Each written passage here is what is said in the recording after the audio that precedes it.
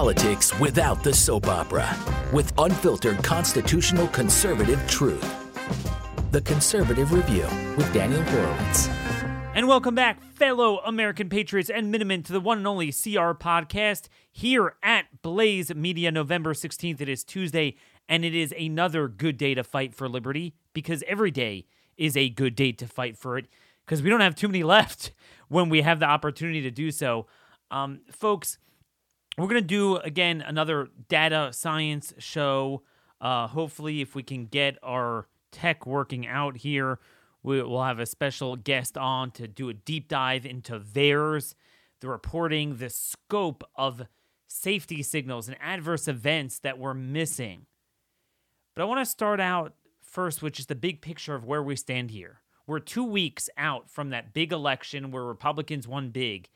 And yet, in red state after red state, Wyoming, North Dakota, we couldn't get anything passed. They're meeting now in Florida. They're meeting in the Idaho House.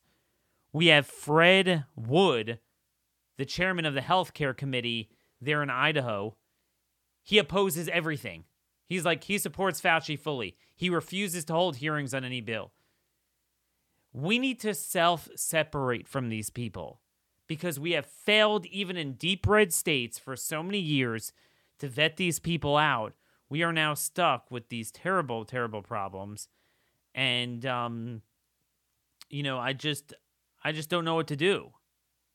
I just don't know what to do here. We got to self-separate. And we need a 2020 vision.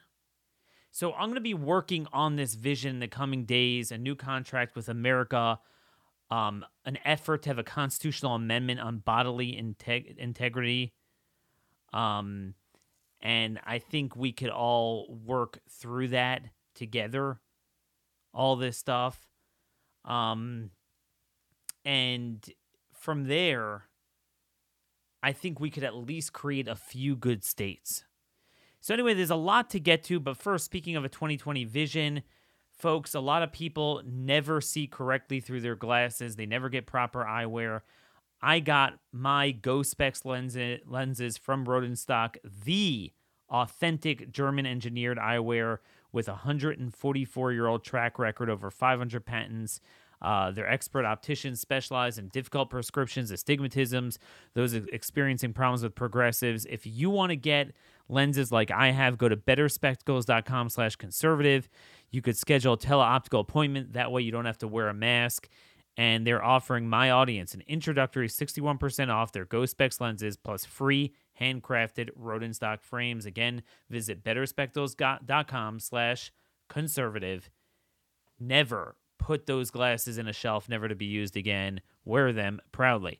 Okay, so we have this story I wanted to get out to you, if nothing else, before we get to our guest segment. It's so important, and it speaks to what is going on with what we face.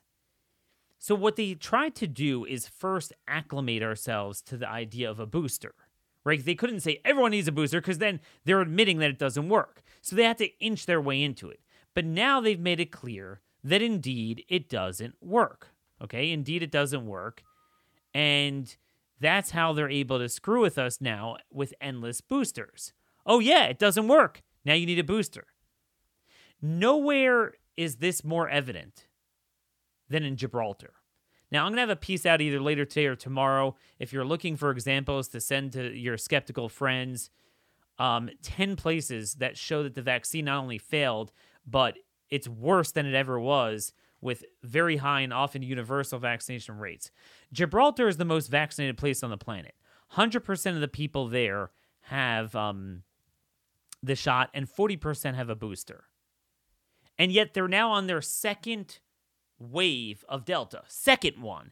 Post-vaccination. 100%. Nowhere to run. Nowhere to hide from the failure, and worse than failure, vaccine-mediated viral enhancement clearly emanating from Gibraltar.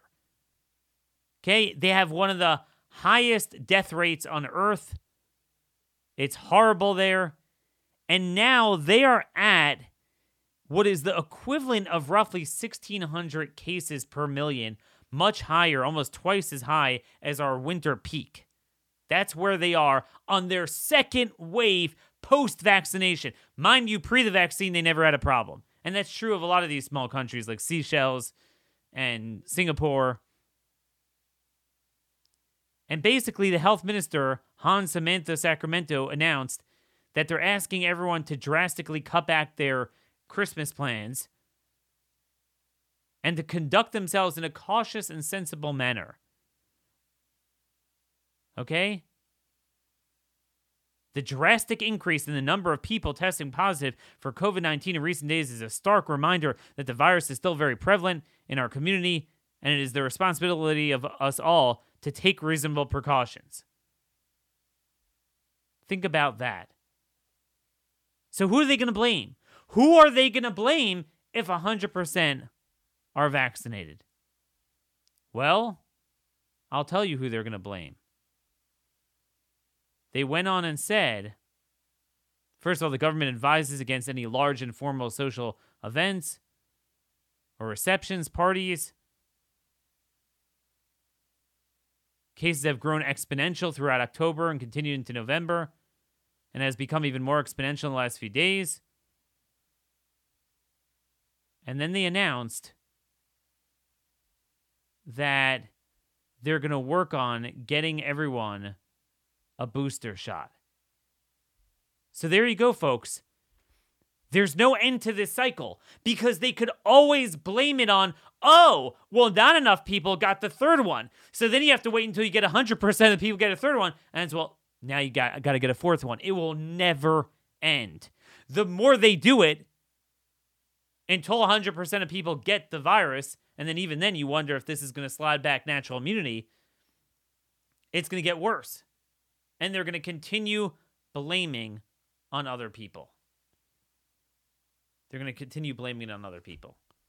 So I wanted you to know that that is the paradigm of what's going on here. Now, a couple of other stories to get to before we get on with our guest.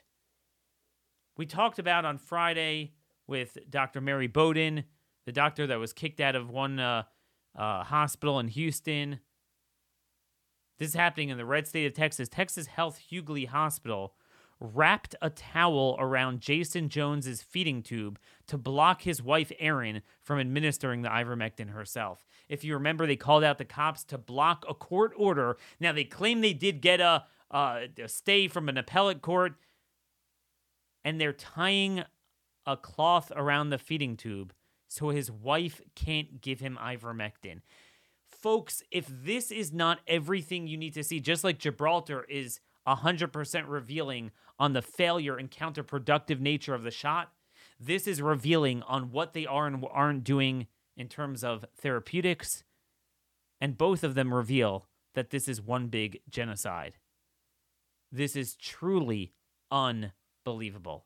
And yet, when we propose the bill to protect doctors prescribing ivermectin, not even a right to try in there, I don't know, maybe it was in there, in one Idaho representative's bill, the House committee chair of the Healthcare Committee, Fred Wood, says he's not even holding a hearing on it. Arkansas, we had a bill passed that blocked state officials from any state institution from having a vaccine mandate, right? So not only did the governor block any effort to deal with the private businesses, but he said, oh, we're not going to have it among the state officials. Well, they're thwarting the bill. They're not listening to the bill. This dirtbag chancellor of this teaching hospital, it's like a teaching college / hospital for medical students, UAMS. So this piece of garbage, Cam Patterson, announced that they're going to require it anyway. There's no rule of law. There's no rule of law. See, the problem is, even if you have the legislature, but if you have a dirtbag governor who's in on it, they just won't enforce the law. It doesn't matter anymore. Until we have a show of force of all the people, it won't matter. A court, a legislature, they just do what they want. This is why we need to self-separate. You cannot live together with people like this. It's that simple. I was thinking the Wyoming GOP voted yesterday to disown Liz Cheney, right? Basically not to call her a Republican anymore. And I was thinking, that's great, but I don't disagree. But you have like 2/3 of your members in the state legislature that voted against pushing back on Biden's immoral, inhumane, and illegal injection mandate. So what's up with that? Why aren't you disowning them? So again, we don't have freedom. We don't have the ability to treat people humanely in the hospitals and to block remdesivir and to block the clot shots even for children, even in the reddest of areas. Because too many of our people have not become vocal. Now, our guest segment today, sponsored by Birch Gold. I don't need to tell you, with inflation running amok and trillions of dollars being passed out of Congress every day, our money's worth nothing. Gold has always been the best hedge against high inflation, but there's so many options out there. I choose Birch Gold. They have a 5-star review from thousands of satisfied customers, A+ rating from the Better Business Bureau, and they can help you protect your hard-earned savings right now. Thanks to a little-known section of the IRS tax code, you can legally move your IRA or 401k into precious metals with no tax penalties. To get started on protecting your savings with gold in a tax-sheltered account, request their free info kit from Birch Gold by texting the word Daniel to 989898.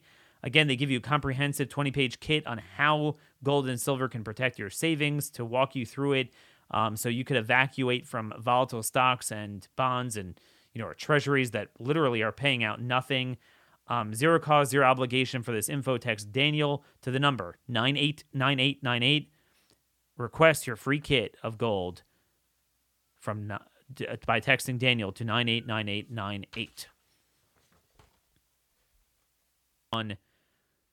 Now, as I mentioned before, I wanted to do a show trying to quantify a little bit what we're seeing in VAERS. A lot of people have questions as to how VAERS works.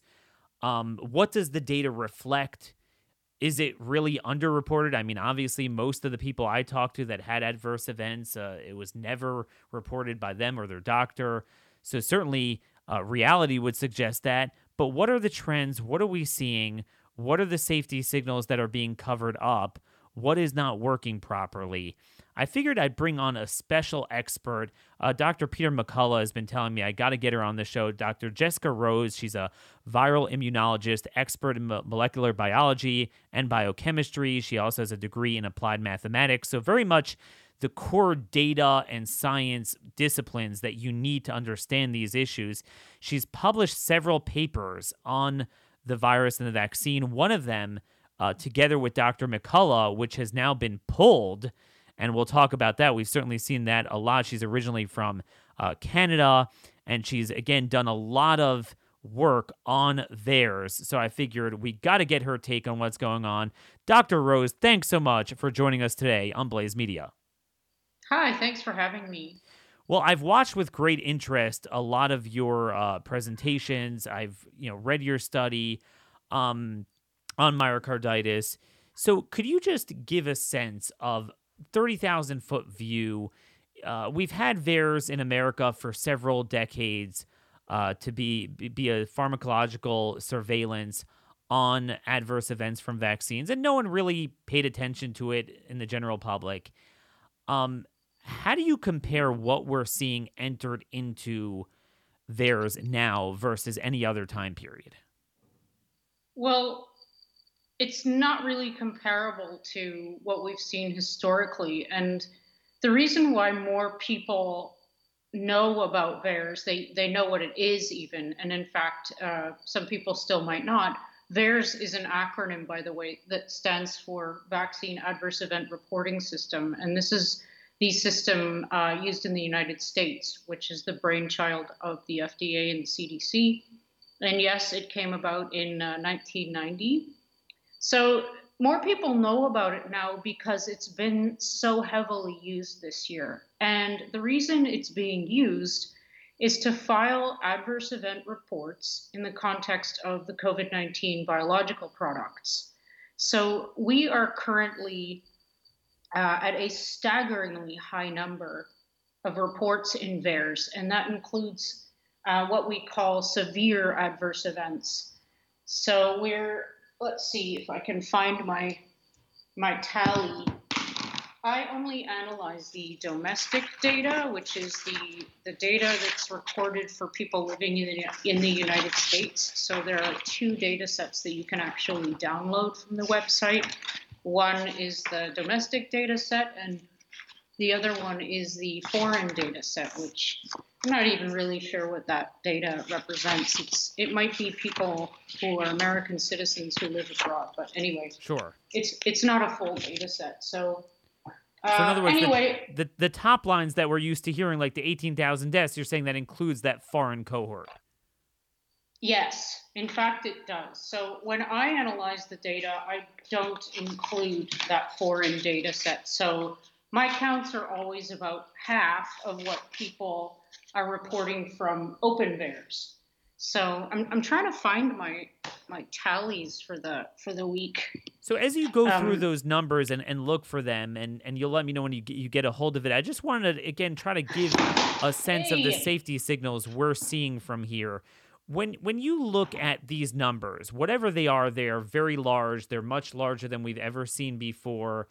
Typically, after a few dozen deaths, we pull a drug from the market, much less abstain from mandating it and promoting it and everything.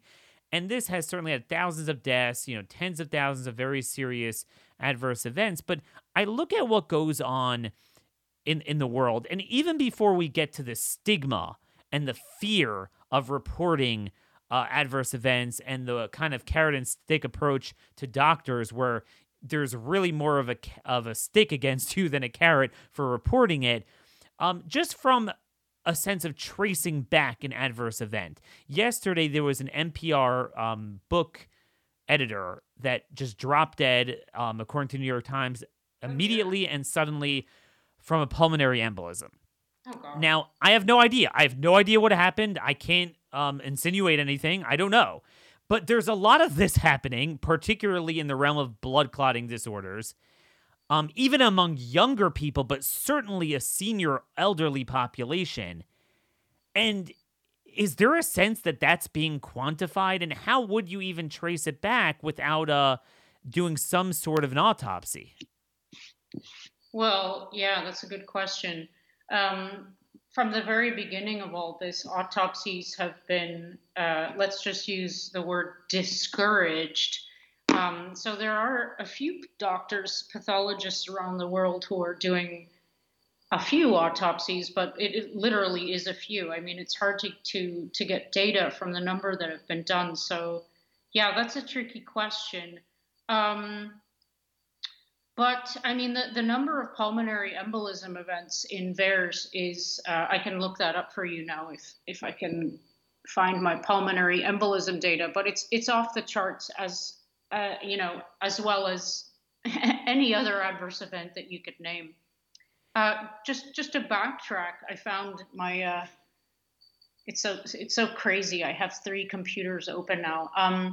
The total number of domestic adverse event reports to VAERS as of last Friday is 643,000. So to put this into context, this is something close to 1,500% higher than the average number of adverse events that have been reported to VAERS over the last 30 years. There's nothing typical about what's going on here. And what I was about to say about the severe adverse events, which includes death, disability, a life-threatening illness, birth defect, emergency room or hospitalization, these have been above what the VAERS handbook calls normal. They've been above the 15% of the total adverse event count, above normal since the very beginning. We're still at 18% of the total adverse events being severe. And this is really something significant as well. Deaths are off the charts. We're at like 10,000 deaths by the domestic count. this is unheard of. The average number of deaths for the past 30 years, and by the way, when I say that, I mean for all the vaccines combined over the past 30 years, the average was 155 a year. 155 versus 10,000. I mean, what's the cutoff value, hey? It's the question that's been on all of our minds for a long time. Other atypical things are female reproductive issues. We haven't seen this before in vaccines in human history. And now it's not just that it's occurring at high rates. So, and I could tell you, I know a lot of women that have had menstrual irregularities, and it's not something people talk about. And I know for a fact none of them were reported to VAERS. Nobody took that time. Yeah. So that brings up the issue of underreporting. So VAERS is a perfectly imperfect system, and the fact that we have this much data and that so many more people are using VAERS itself is interesting. So the underreporting factor has been estimated by myself and also by Steve Kirsch and Ronald Kostoff, and we think it's somewhere between 31 and 100, which means that all these numbers that you're hearing now, you have to multiply by one of those factors. So I prefer to look at the underreporting factor, which it's a known thing. VAERS 31, and you would say even death? I'm not sure. I look at the underreporting factor more as a range. So each adverse event is probably going to be associated with its own underreporting factor. So you would think that death would be less underreported because it's death. It's probably the worst. Arguably the worst adverse event you can suffer from, but no matter how you cut it, I mean, the underreporting is a serious thing, and you can look at it from many points of view. I mean, you've probably talked to people, GPs, nurse practitioners, whoever is meant to be filing the VAERS reports, just not having the time to do it. Like, say you're an ER physician and you just work 12 to 14 hours, and you had even 10 patients come in that are suffering from an adverse event, or let's just say you suspect it, then you're actually supposed to report these to VAERS. You have to do that according to I'm not sure if it's a law, but you're meant to do that. And it takes 30 minutes to file a VAERS report. So just logistically, I don't think that a fraction of the adverse events that are occurring are actually making it into VAERS. And even the ones that do get reported, that if they make it into the system, some of them are being removed. I mean, that's a whole other issue. But being removed, or I've heard of people, they go through the half an hour and then it just jams, it just doesn't go through, and they lose the information, which could happen when you fill out other applications sometimes if there's something going wrong. But there's a lot of ways dissuading people. I've even heard in a lot of ERs where young men come in with myocarditis, very clearly related to the shot, and they refuse to record it, even though that's something that notoriously is already labeled as something that is known to happen from the shot, much less things that are much harder to trace back, like a miscarriage or things like that. So to start with myocarditis, you put out a study with Dr. McCullough, and you estimated that in 12 to 15-year-olds, the reported cases of myocarditis were 19 times higher than the background rates. So are you saying that you have evidence that the incidence of myocarditis are likely a lot higher than what we're seeing in VAERS, which is high? Oh yeah.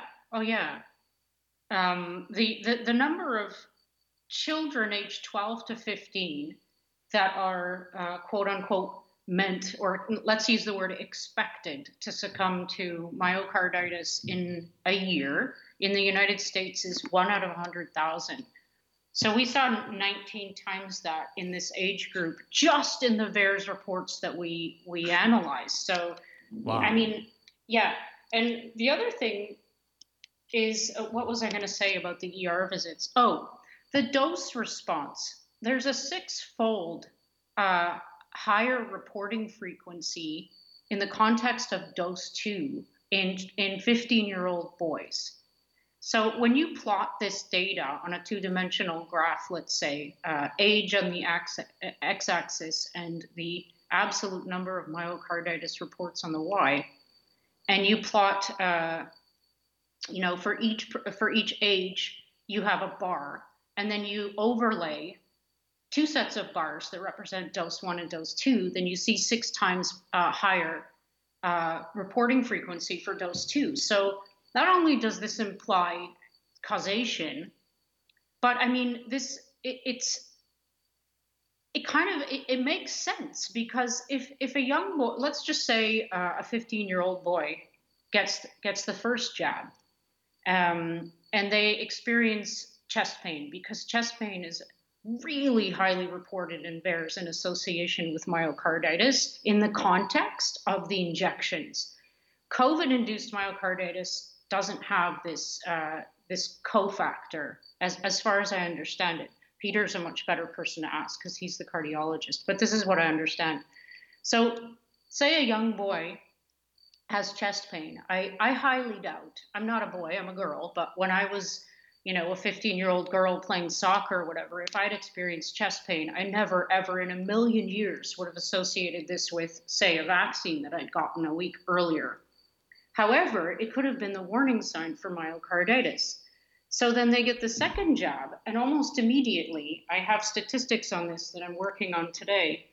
I think within 48 hours, 67% of the reports are filed in children ages 10 to 20. So the 15-year-olds are in this age group. So they get the second whack-a-mole, and all of a sudden there's damage being done. This myocarditis diagnosis is confirmed because this child ends up in the hospital. Like, I'm not sure exactly what happens to you when you sustain that kind of heart damage, because I haven't experienced it. But to have a child, my point here is this: to have a child end up in the hospital from myocarditis is neither mild nor is it rare anymore. We're seeing this with greater frequency than we are seeing COVID-induced myocarditis. So I know that was a bit rambly, but it's very clear-cut evidence to me. I mean, even the CDC and the FDA have reported about the risk of myocarditis in young boys associated with these products. Yeah. And I know you didn't ask my opinion, but in my opinion, because VAERS is a pharmacovigilance tool, which means it's designed to detect safety signals like this that we didn't see in pre-market testing. And if you see one of these safety signals, you're supposed to stop the product rollout, or at least, do some studies to confirm or deny the risk. And then, if you confirm that there isn't a risk associated, then maybe you can keep going. But informed consent, hello, does anybody know what that means We have anymore? never done this. I mean, Taiwan Never. obviously suspended the second shot of Pfizer for teenagers, and instead we just went to the age cohort younger and stepped on the gas pedal. So you're saying you're digging this straight out of the VAERS data with your myocarditis study with Dr. McCullough, which clearly is, much higher incidence than we're typically used to. And clearly we know that we are not quantifying the full universe of what's likely out there. But still, your study was pulled. And we've seen a lot of this throughout the last year, where if it's a cool study that's in with the cool kids, no matter how wrong the conclusion is, the data, it stays around. But anything they don't like, we're always like, okay, what's the over-under on 2 weeks that thing gets pulled? So what's the background behind that? And which publication was it? Yeah, so this was the third VAERS data analysis that I penned. So this one was focused on myocarditis, and the main finding was this thing about young boys. And Peter was, we were co-authors on this. He's the cardiologist among us. So it was really important for me to have that kind of expertise. He's a genius too. So we submitted to Current Problems in Cardiology. It was very happily and quickly accepted, peer reviewed by the editor in chief, confirmed, published online October 1st. Everything was fine. We emailed each other back and forth. Do you want color figures? Yes. Okay. Here's the receipt. We paid the fees. We paid extra for color figures because the figures lose their meaning without color. Signed our contracts. Everything was hunky dory. And then one day, I think it was the 15th of October, Peter and I separately, of course, get notices in our inboxes from him from a journal, I think, and me from people who were interested in reading the article, saying that the article had been taken down. And I'm like, what? So I have a window open on my computer always to, I refresh it every day, checking the statistics, checking to see, the status of the paper, because for anybody who does this, publishing a paper is really exciting. So you're like, you're waiting for that day when it's like immortalized. So yeah, sure enough, I refreshed the link and it had the words temporarily withdrawn written beside it. And I'm like, whoa, what's this? And so I asked all my colleagues, I asked Peter, of course, is this normal? Is this common? What does this mean? And nobody saw something like this before. And so I wrote to the editor-in-chief and the publisher, and I asked, very politely and humbly, what's going on? Because we weren't notified. That's probably a part of the story I should have already said. Yeah.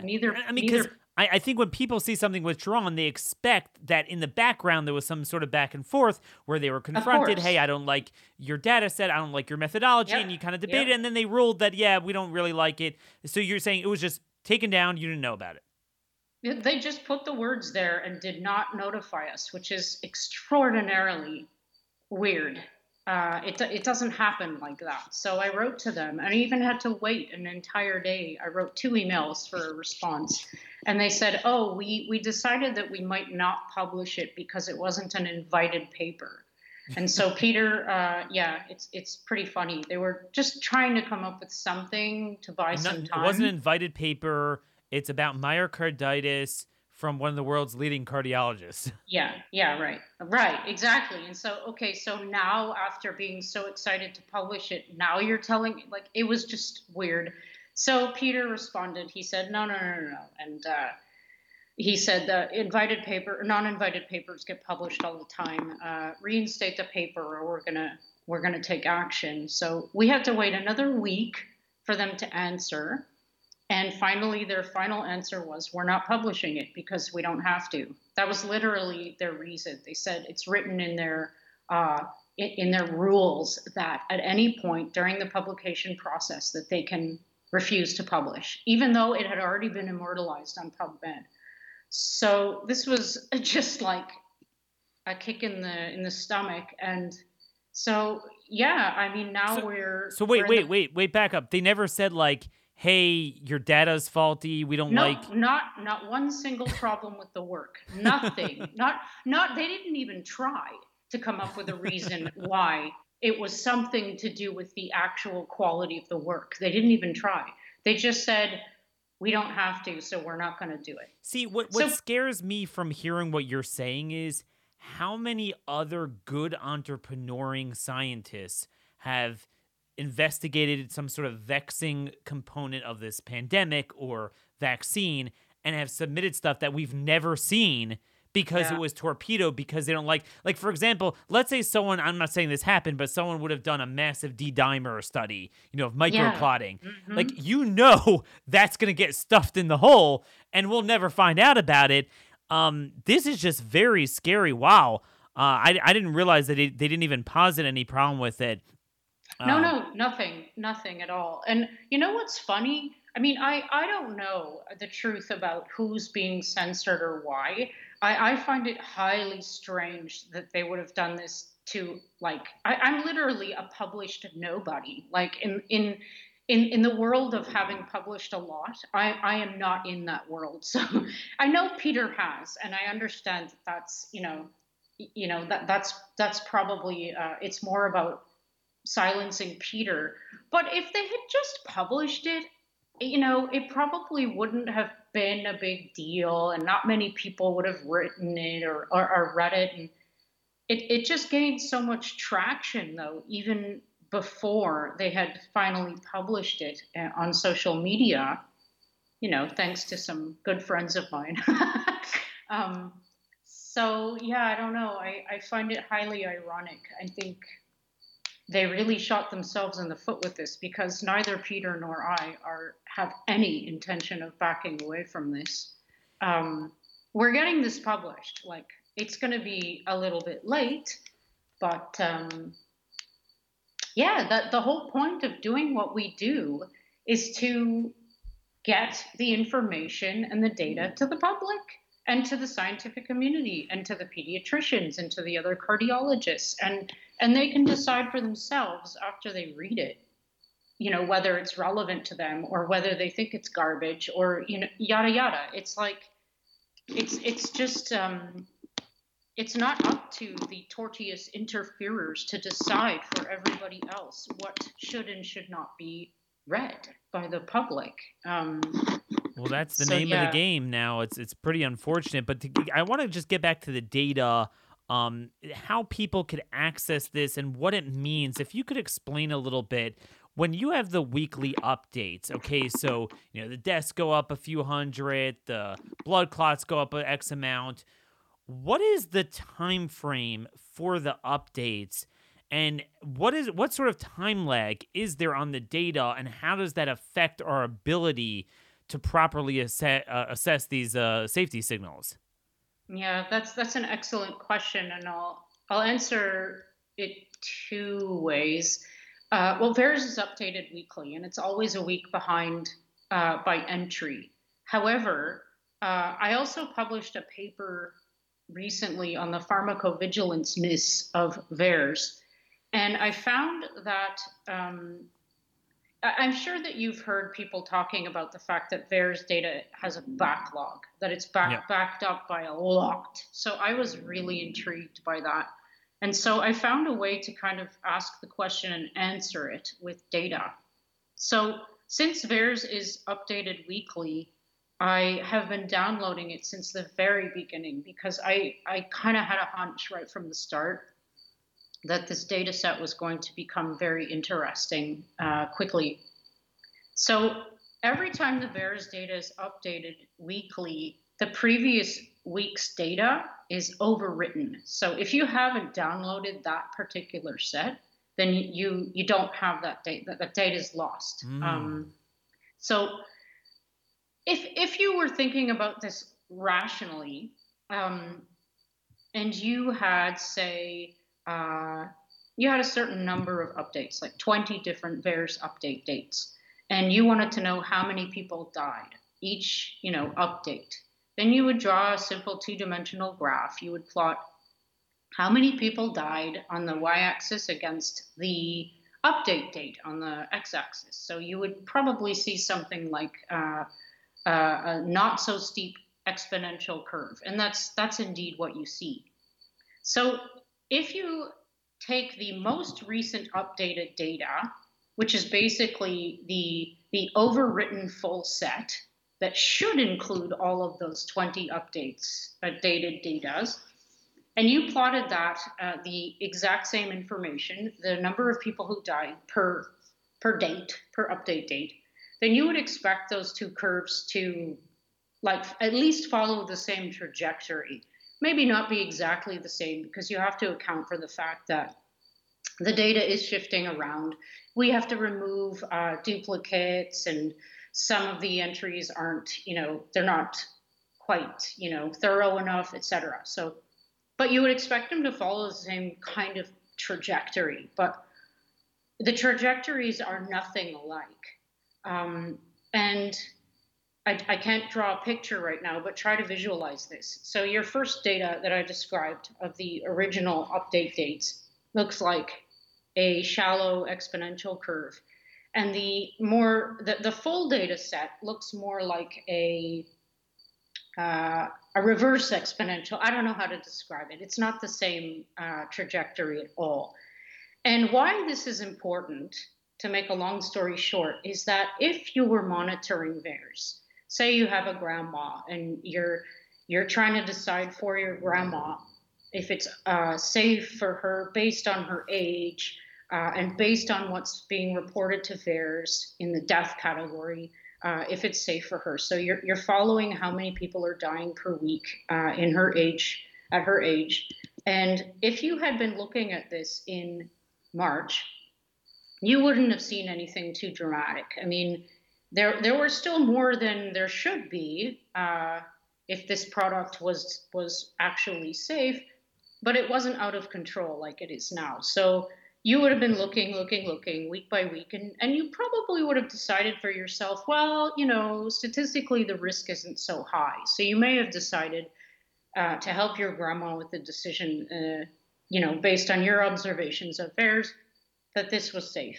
However, because of where the death count actually was, because the data hadn't been added to the system yet, you would have been looking at a number that was completely wrong, like sixfold wrong, really wrong.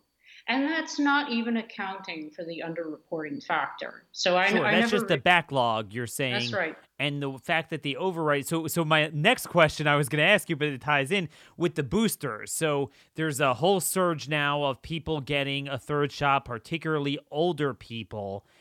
And so are you seeing safety signals with the booster, or would we not even know yet because the backlog? Because I've had some people in our circles on this program, and they've raised the concern that the buffer change, the formulation changes, they have better ways of having the, having it out so it doesn't get too warm and void out the potency of it, that perhaps it's more potent than it was before. People are positing different things.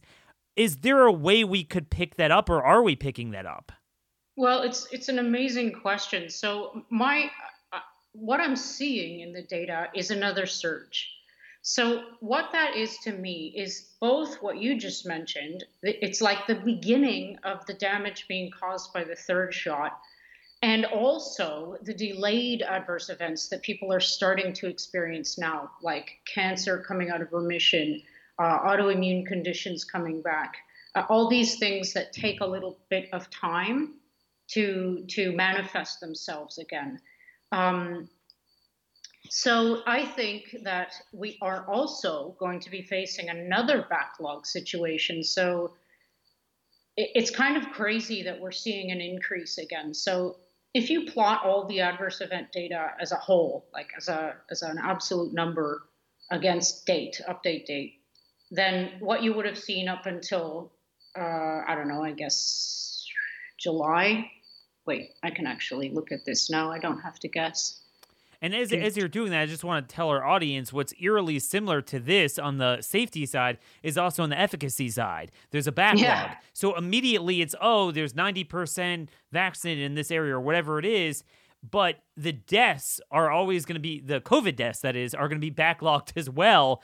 So it has the effect of exaggerating its efficacy in addition to, I guess, underreporting the safety. And that's how they're able to, because it appeared there, like you said, in February, March, hey, we expected it's kind of an 8-month deal that was rushed, these shots. It's going to be shoddy. You'll have some more adverse events, but, generally speaking, looks like it's working. And then it turned out it was really a kind of a lull in the virus to begin with during those months. And then, like you're saying, a lot of the safety reporting was delayed. And we would have gotten a very different picture, and the boosters too. Like we're getting a lot of reports, even from the mainstream media in America and other countries, that hospitals are full, but not with COVID. Right? That's not a right-wing thing. That's in mainstream media. Now they don't exactly say what it is, but usually blood clotting makes its way into the article. And we certainly know there's a strong signal for that. But do you have some of that data in front of you? You mean like the microemboli stuff? Yes. Yeah, I do. But yeah, it's interesting that you said that. It's really hard to detect clinically, like with tests that these microemboli. They're not really, as far as I know, they're not really detectable by conventional MRIs and Yep. stuff like that. I think you have to do like special, like anyway. Um, yeah, I have the plot that I was referring to in front of me now. So up until about the end of June, we had a second phase in a biphasic exponential curve of adverse event increase, and then it started to slow down. I just want to finish this thought here, and I thought that we were, out of the woods, so to say, because the injection rate was going down, therefore the adverse Sure. events were going to slow down. That's how it works, closed system. But somewhere around the end of August, what else happened around the end of August? Oh, that's right. What was that, August 26th or something? They had the meeting. Something like that. Well, no, I'm thinking more about third injections, but whatever. No, exactly. That was around around that time. Yeah. Okay. Sorry, you're right. Exactly. Yeah. I'm still thinking about the 5 to 11-year-old meeting. And by the way, pharmacies in the United States were doing it, before then as well. I know people, they would just walk in. They kind of wink and nod and laugh about it. The same places that deny ivermectin, they were giving this before it was approved. Yeah. There's so much wrong with what's. It's like this. This is what I summarized this today. It's like COVID-19 is like the brat in the schoolyard that just like the rules don't apply to them because no one wants to deal with them. So it's like this is like that kid. It's like the rules don't apply when you're talking about anything COVID-19 related. It's like free pass. Pardon the pun. Yeah, so somewhere around the end of August, we started to see the exact same rate of increase that we started to see when the first surge started. And now it's kind of started to, like, the slope is a little bit less now, but it's, yeah, I wish I could show you. But anyway, you'll have to visualize. We are still on the increase here, and yeah, I don't see any signs of stopping. Now, how would we start seeing safety signals on the 5 to 11-year-olds? Well, I'm tracking that now, and I'm sure a lot of people will be. Interestingly enough, there's already a lot of data in VAERS for children in that age group. There shouldn't be. There shouldn't be any data for any kid under 12 because even by their EUA standards, you're not allowed technically to be injecting children who are less than 12. They weren't a part of the clinical trials either, but it doesn't seem like they actually care about what they did in their clinical trials, but whatever. No, the more the merrier. Give anyone a shot, right. Any type of shot, mix and match. We're almost out of time. There's just two quick questions I wanted to broach with you. A lot of the discussion around safety signals rightfully revolved around younger people and teenagers, just because the risk-benefit analysis. But everyone assumed, older people, well, that for sure. And I would have said January, February, yeah, if you're elderly, it's worth getting it. But the reality is the same way the virus is more dangerous to them, the spike protein is. I mean, if you put something like this into a body that's frail, it's bound to be a problem as well. But my concern has been that to the extent we're even capturing the 30, 40-year-olds that drop dead, which we're clearly not, certainly you have an 80-year-old, you have someone in a nursing home. Do you have any sense either from, Medicare data or anything that among the real elderly, this is likely causing more problems that we're not picking up on theirs? Well, it's causing more deaths. Some people and I are looking at that now. We really want to show using the data that the the deaths in the elderly are really, really shot up, like right after each of the injection rollouts. So can't really say anything much on that because we're not done. But Sure. yeah, the other thing people should know, since you brought up the spike, is that these products are causing such systemic failure in humans. It's affecting every system that we have. And the most important one that it's affecting is the immune system. It seems to be causing like complete and total immune dysregulation in some people. And we have no idea why. I mean, this protein is doing something bad. And it seems like there's a paper that just came out that Peter mentions now all the time, that the spike protein sticks around for 15 months. So if it's causing systemic damage and you keep injecting yourself with this thing that doesn't clear quickly in the first place, you're going to get cumulative damage. And if you are old and you have senescent cells, that doesn't bode well for you. If you're young, it doesn't bode well because young people's little immune systems are still forming. So, and just on the kids, I mean, in case people don't know, I'm sure you all do who are listening, but there's absolutely zero reason to inject these kids with any kind of product in the context of COVID because they're not affected by it. We all know that. And the problems that are going to ensue, not just as a result of the injections, the adverse events, but like the evolution of the virus because of this pressure, it's going to be a nightmare. I mean, we thought we were in a nightmare before. Yep, before I brought you on, I talked about Gibraltar, 100% vaccinated, 40% got boosters. They're on their second post-vaccination wave, and they just announced they're canceling Christmas there. Oh, no. Because it's gotten so bad. So it's like, there's nowhere to run or hide from that conclusion that it's some degree of vaccine-mediated viral enhancement because you can't blame anyone. They all got it. It's a small country, very defined population. They all got it. They all got the Pfizer shot, actually, just like in Israel. And, there's nowhere to blame, but they're going to keep rinse and repeat. And that leads me to my final thing that I'm concerned about. And this has always worried me more than anything. As bad as the VAERS data is, and even if you assume it's underreporting, and we have so many, let's say there were, Steve Kirsch, I think, thinks it's, maybe 200,000 deaths. Let's just say it is for a moment. And that's unbelievable. It shocks the mind, the number of blood clots, the number of serious events. Let's say instead of 100 and whatever thousand, it's 1 million serious events. And that would be catastrophic. Let's say that is true. We certainly can't rule it out. But what worries me even more than that is this. If you had a vaccine that was never studied long-term and, prima facie, short-term, we don't really see any problems. You're like, you could assume it's okay long-term. I mean, you can't, but fine. But when you have this robust of a safety signal problem short-term, what does that portend long-term? Yeah.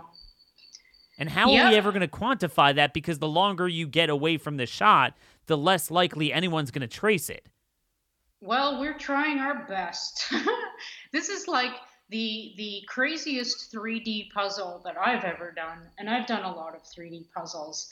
There might not be a way, because the data, I mean, you're absolutely right, by the way. Like the fact that this is affecting the immune system and the long-term effects are completely unknown, but it seems to be becoming clearer and clearer that there are going to be serious long-term effects in many people. But I totally lost my thought now. So that's the thing, the long-term, how we quantify that. My question to you is there... I advise a lot of state legislatures here on what they can do to pick up the regulatory slack that obviously has been ignored by the feds.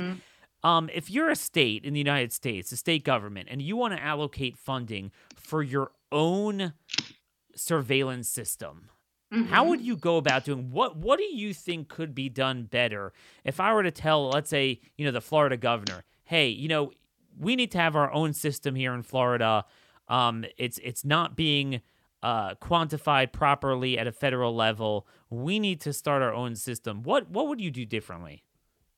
Well, actually, I'm on a team of people who've been trying to solve that problem. First of all, I would get rid of VAERS. I know that that sounds weird because I depend on it now for my weekly updates of data. But yeah, I would redesign a system such that it was far more geared toward the individual. I would decentralize, I think might be the right word. I would make it uh, completely accessible to the public, all of the data. Well, I mean, to a degree, you can't, you can't let people know who you are type thing. There has to be anonymity. But yeah, it's an excellent, this needs to be done. And I don't have like the best ideas formulated now as to exactly how this would be implemented, but it would have to be based more on having a system that's going to actually help, the individuals, that are going to actually guide the development of products that are going to benefit people. An actual pharmacovigilance system. That's not the best answer, I realize, but Sure, but the point is, it has to be that you're trying to actually make sure the product is safe, not yes. just checking a box. So you could say you have something, but the idea is to skate through it with the least negative reporting about the product. And that I think is obviously very important. And that's why we rely so much on your work.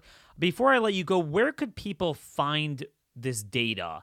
People have a lot of, regular person has a hard time finding the VAERS updates. Do you have a website? Is there another place you recommend? Yes, I have a website which directly uploads the figures associated with my analysis, and it also has all my interviews and info. So it's https://I/do/not/consent.netlify netlify.app.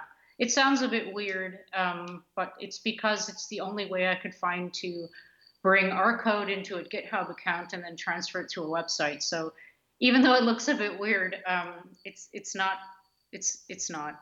Well, definitely we encourage folks to go there and see the data for yourself. Thank you, Dr. Rose, for giving us this presentation, and definitely keep us updated as you publish this new data and see these emerging trends. We'd really love to see them, because we all have to get ahead of the curve before it's too late.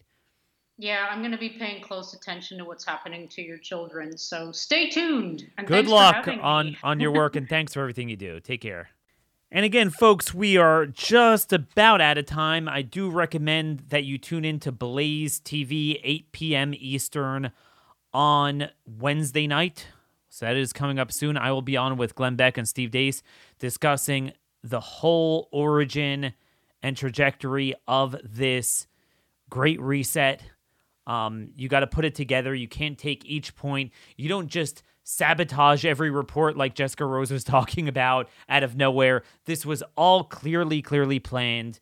It's unescapable at this point. The question is how far it goes back and how many years was this in the making, and exactly who is roped into this. But we're only going to fight power with power, and that's the thing.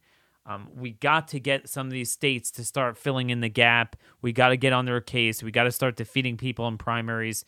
And you got to take care of your own health.